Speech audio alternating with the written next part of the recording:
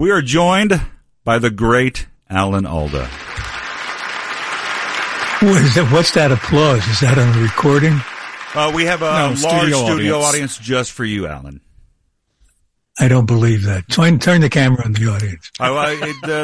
They've signed a non-disclosure agreement. We're not. Yeah, right. Yeah, it's the engineer with his finger on a button. Can't fool me. I've been in this business too long. That's right. Well, I'm so happy to have you here. You and I have gotten to work with each other a little bit over the last few weeks. We are here at Heritage Auctions, my day job. We are auctioning your boots and the dog tags that you wore through the entire run of MASH for all 11 seasons. And you were doing it to benefit your Center for Communicating Science at Stony Brook University. I saw you on CBS Saturday Morning in September talking about how you would like to do that, and I thought, hey, I'm in a position where I can actually do that. Sent you an email in September, and you responded, I think sometime in April. The New York Times piece about Heritage reminded you that you had an email waiting from me, and it has been It has been nothing but a sheer and absolute delight to get to know you and to get to work with you and to get to talk to you over these last few months about what you're doing at the center and what you're doing with your podcast, Clear and Vivid. So let's talk a little bit about, was it a difficult decision? And by the way, David's going to ask about 90% of these questions because I have hogged enough of your time over the last few months. But David and I did want to talk to you a little bit about, was it difficult to decide to part with the last two things that you had held on to from MASH? No, because they were sitting in a closet and I hardly ever saw them. I kept them out of a sentimental feeling that they were portable and I could fit them in my house. I couldn't take the swamp, that would be kind of hard. But now I realized they could do some good if the proceeds from an auction went entirely to the Center for Communicating Science that I helped start at Stony Brook University and that I still work on. After 12 years, we've done amazing work in helping scientists and doctors communicate better. But I was very touched by your offer not only to auction them off through Heritage Auctions, but to not take your normal fee. The proceeds entirely now go to the center,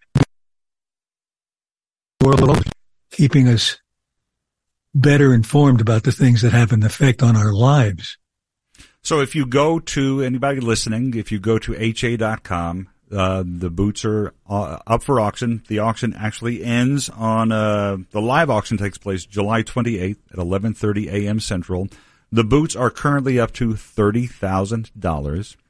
We've got, obviously several more days to go, a couple of weeks to go, and a lot of live bidding to take place. They opened, at $10,000 and bidding has gone up significantly since then. And I want to don't forget, pardon me, for 30,000 right now, if the bidding were over 30,000, you'd get not only the boots, you'd get the dog tags. That's right. You get the dog tags that you wore throughout the entirety of MASH. And as you and I discussed, I got to know a little bit about the men who wore them. And I want to talk some about those dog tags and those boots and what it meant to you, because the boots were worn in combat. The dog tags belonged to two soldiers, Hersey Davenport and Morris Levine, two very different men from very different backgrounds who you knew were real servicemen. You did not know much about them until I began digging into them and finding out their life story. I was grateful for that because it meant something to me every day when I put the dog tags on and the boots. I have no idea who the boots belonged to. I don't know if they were in combat. They were pretty scuffed up, so they hadn't been polished in a long time. But the dog tags meant a lot to me because they had belonged to real people with real names, Hersey Davenport and Morris D. Levine. And every day I wondered, for a few seconds at least, who they were. What had they been through? How did I get to wear their dog tags? I still don't quite know how that happened. The costumer on MASH somehow got a hold of real dog tags. I don't know. Are they available? Can you buy them at surplus stores or what? Do you know about that? Yeah, you can get them at Army surplus stores. I have friends who wear dog tags for different reasons, and they are the names of actual soldiers. And you and I talked about the fact that because they were worn by real servicemen, that they carried weight. If they had just been prop dog tags that said Benjamin Franklin Pierce on them, it would have just been a prop, right? It would have been something that would not have meant as much to you and would not have carried the weight of war, because certainly that is the subject of MASH. It's set in Korea. It was about Vietnam, but as time has gone by, it is about war in all its iterations. That's right. You know, there's an old saying among actors that you get to know the character a little better if you wear the character's shoes, or shoes that are suggestive of the character. And here I was wearing the boots of a real person and dog tags with names on them that I knew were real people. So they weren't props to me. They were more like a handshake, as I said to you once before. They put me in touch with real people who had lived through an experience similar to the ones that we were portraying on MASH. And it was very much like the interviews we did with hundreds of people who had been doctors and nurses in MASH units, where we got the stories of what they faced daily from them in plain words. And I think that's one of the things that made the show so successful, was that there was, no matter how silly it got or funny or dramatic, there was always the sensation underneath it all that this had happened, or something like this had happened to real people. And that gave it a little strength that it wouldn't have had if it was all made up. And the dog tags and the boots gave me a little boost in that direction as well. If you go to HA.com, you can bid on them. And I hope folks who are listening now, and when they hear it later, will go and do that, because the boots are amazing. I've held them. They say Hawkeye inside. The dog tags also tell a really fascinating story. Before I turn it over to David, because I have, as I said, hogged a bunch of your time recently, I wanted to ask you one question, which was, I went back last night in preparation for this and watched about the first season of MASH, but I went and watched the DVD and chose to watch it without the laugh track, which is what Larry Gelbart, the creator of the show, who had brought the movie and the book to television, had always wanted to do, because the laugh track was a canned laugh track, and it was something a little bit like your applause. That's right. That's exactly right. But I will say that watching it for the first time without the laugh track made it feel and land significantly different. And I've always, they played it in England without the laugh track, and it I guess the English appreciated it, because they would have been even more offended being told where the funny parts were. Well, it's interesting because it takes some of those things that were meant to be, I don't know, that were meant to be taken as funny by the audience, or things that the network wanted the audience to land as funny, take on different meaning and different significance without the laugh track. And I wonder, have you watched it without the laugh track, and how it felt for you? Because I think people would have interpreted MASH as a much different show without it.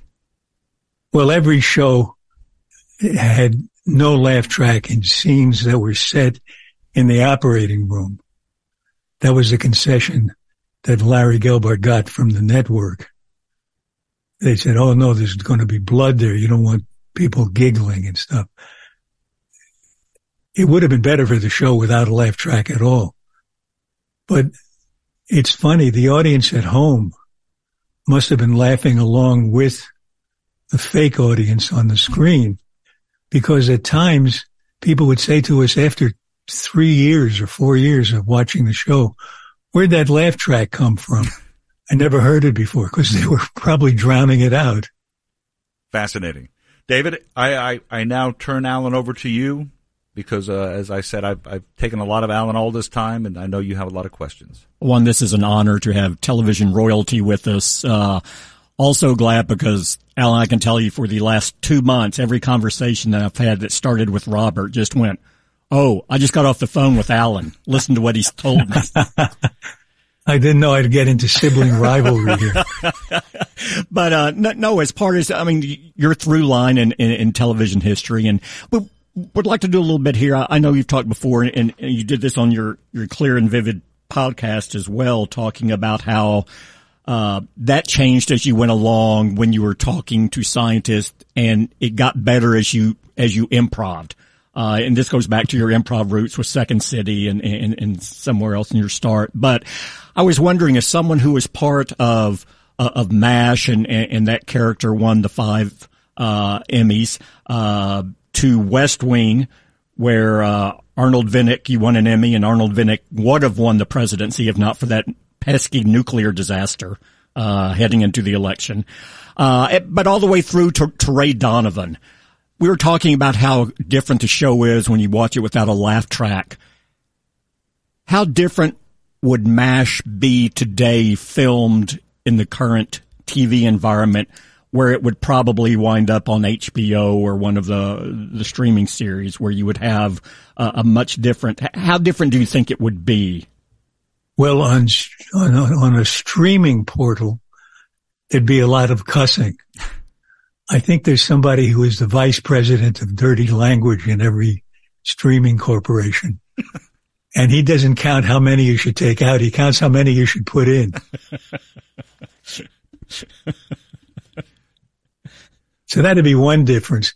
I don't know if you could do it today. Well, you wouldn't do it the same way, because the audience in the original first season, the audience was convinced, and I think Larry Gelbart was convinced as well, that it was not so much a show about Korea in the 50s as about the Vietnam War in the 70s, that it was standing in for it.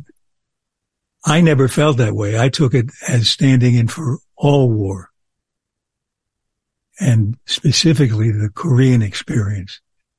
And we kept true to the medical resources at the time. We tried to do everything as they did it in the 50s. And in the 50s, in those days, they discovered operations. They had to, because of the kind of weapons that were being used. They discovered a lot of, or invented a lot of surgery that they wouldn't have if they weren't in that experience in Korea at that time. The through line that you've had in television, as David points out, is fascinating to me, because it does reintroduce you to generation after generation of viewer, whether it's the 30 Rock audience, the West Wing audience, the Ray Donovan audience. It all eventually leads them back to MASH. I have colleagues who I work with who are in their 20s for whom MASH has become something of a comfort view for them, because they love spending time with those characters. And I've always been interested by the actor who spends a decade or so with a character who they were initially hired to play for a pilot or maybe for an episode or two, and not quite understanding or knowing how long it would last. Hawkeye certainly is a character that you took incredible ownership of. You began to write. You became the creative consultant for the show. You directed many episodes. You won Emmys for writing and directing and acting. So as Hawkeye began to evolve, I always have wondered where you and Hawkeye met. You know, and I think for most actors, at least for me, you and the character meet where there's life, there's some border where if you wanted what that character wants, how would you go about getting it? Or if you went about getting it the way the character goes about getting it, what flavor of that would you contribute? How would you do it comfortably, so that some of the life that you personally possess gets transferred to the character? Otherwise, it's pointing to a mask and saying, this is what the guy is like that I'm trying to tell you about. We were in a different business than that. We're not pointing to something. We're becoming something, trying to become as close to something as we can. So I can't really tell you exactly where the two meet, where the character and the actor meet. certainly not in myself, because it's a little bit of a mystery. You go for it in different ways, and you hope one of them works. And no, we don't have much time left with you here, but we've talked about where TV was, where it is now, and very big question now where it's going. Writer strike, actor strike joined today.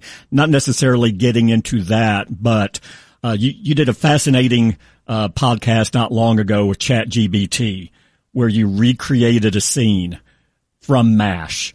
Can you talk about ChatGPT's impact, AI's impact on what you see entertainment and where it is now, and just the tentacles that potentially has?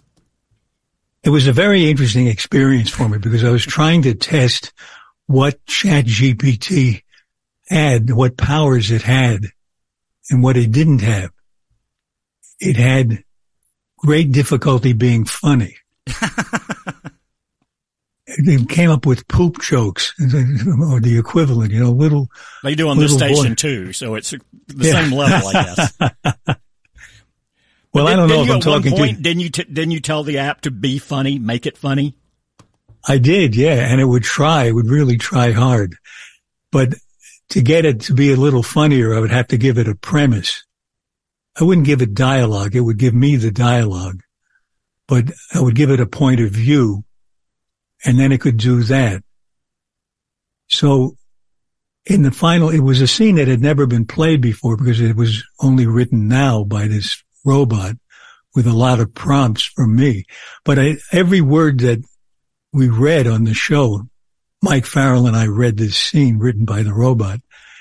Every word we said was written by the bot.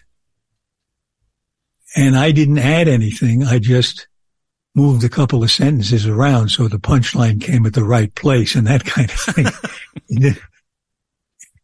It was a little clumsy I can't believe in its present state it can be used to actually write scenes.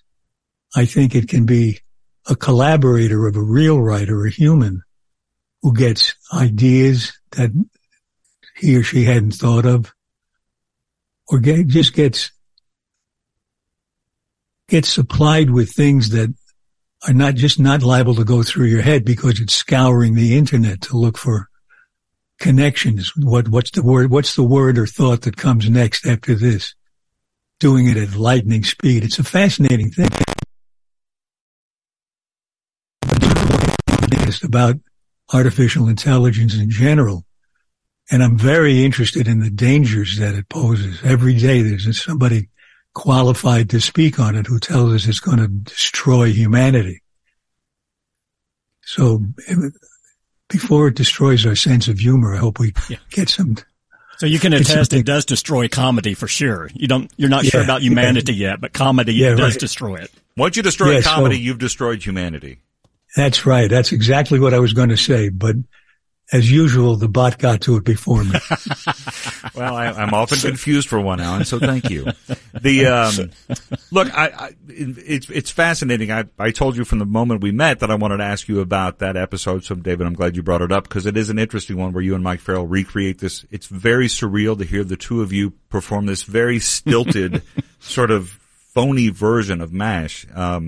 It could have been a scene on one of our really terrible shows. We didn't have many, but a mistaken scene that couldn't be taken out.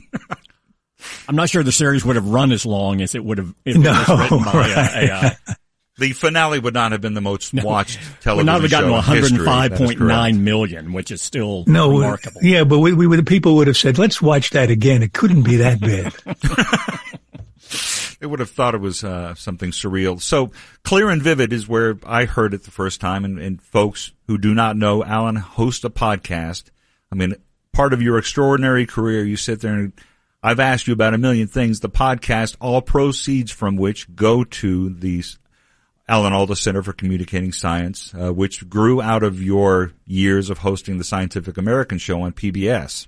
So before we get out of here, I do want to make sure that you talk for a minute about what led to the evolution of the podcast and to the Communication Science, the center, because that is where all the proceeds from the sale of the dog tag and the boots are going. Right.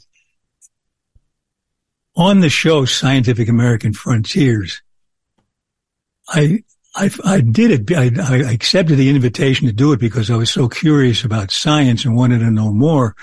And I knew if I interviewed the scientists myself, we'd spend the whole day talking about their work in science. And I had interviewed a lot of people as guest hosts on television shows. So I thought I was going to be okay. And the first time I tried it, I made a couple of big errors in interviewing. I thought I knew what the answer was going to be before I asked the question, and I was wrong about my supposition. And I cornered the person I was interviewing having to try to answer a question that was framed in the wrong way altogether. And what I began to realize was my experience as an actor and as an improviser of actually paying attention to the person I'm talking to so that I respond to whatever's happening in them and they respond to whatever's happening in me. That would come in really handy if I used it in these science interviews so that I could say to them, I don't understand what you're telling me. Tell me in a different way. Or is this what you mean? And tell them what I think I hear and have them correct me. What happened was it became a two-person act. It wasn't one person lecturing the audience. My questions weren't prompts they weren't softballs for him or her to go into a lecture. There was a human experience taking place. And as we ended the show after more than 11 years, I thought, what if we train scientists to get into that intimate relationship with the audience they're trying to communicate with by teaching them improv, and then teach them on the basis of that connection that they make how to fashion a statement about their work that's appropriate to the audience they're talking to, moment by moment, as they sense whether they're getting it or not. And we've done that now with 20,000 scientists and doctors in 9 different countries. And the results are just terrific. And it's imperative. It's imperative more than ever. It is. I mean, the pandemic we went through is an example of that. There was a lot of misunderstanding, and a little better communication might have saved some lives. Well, that's why you're selling the dog tags and the boots that you wore through the entire run of MASH. Through HA.com. Right. Again, they're up to $30,000. The auction ends in a couple of weeks. The live auction will take place on that Friday, the 28th at 11:30 a.m. Central.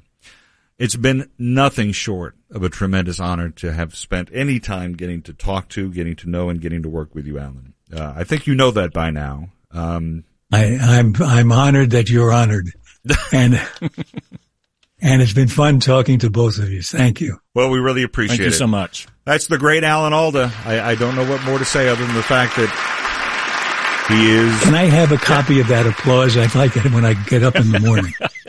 Blake, can you take care of that for Alan? Yeah, anything. Anything for Alan Alda. Alan, thanks so much. We'll talk to you soon. Thank you, guys. Really appreciate it.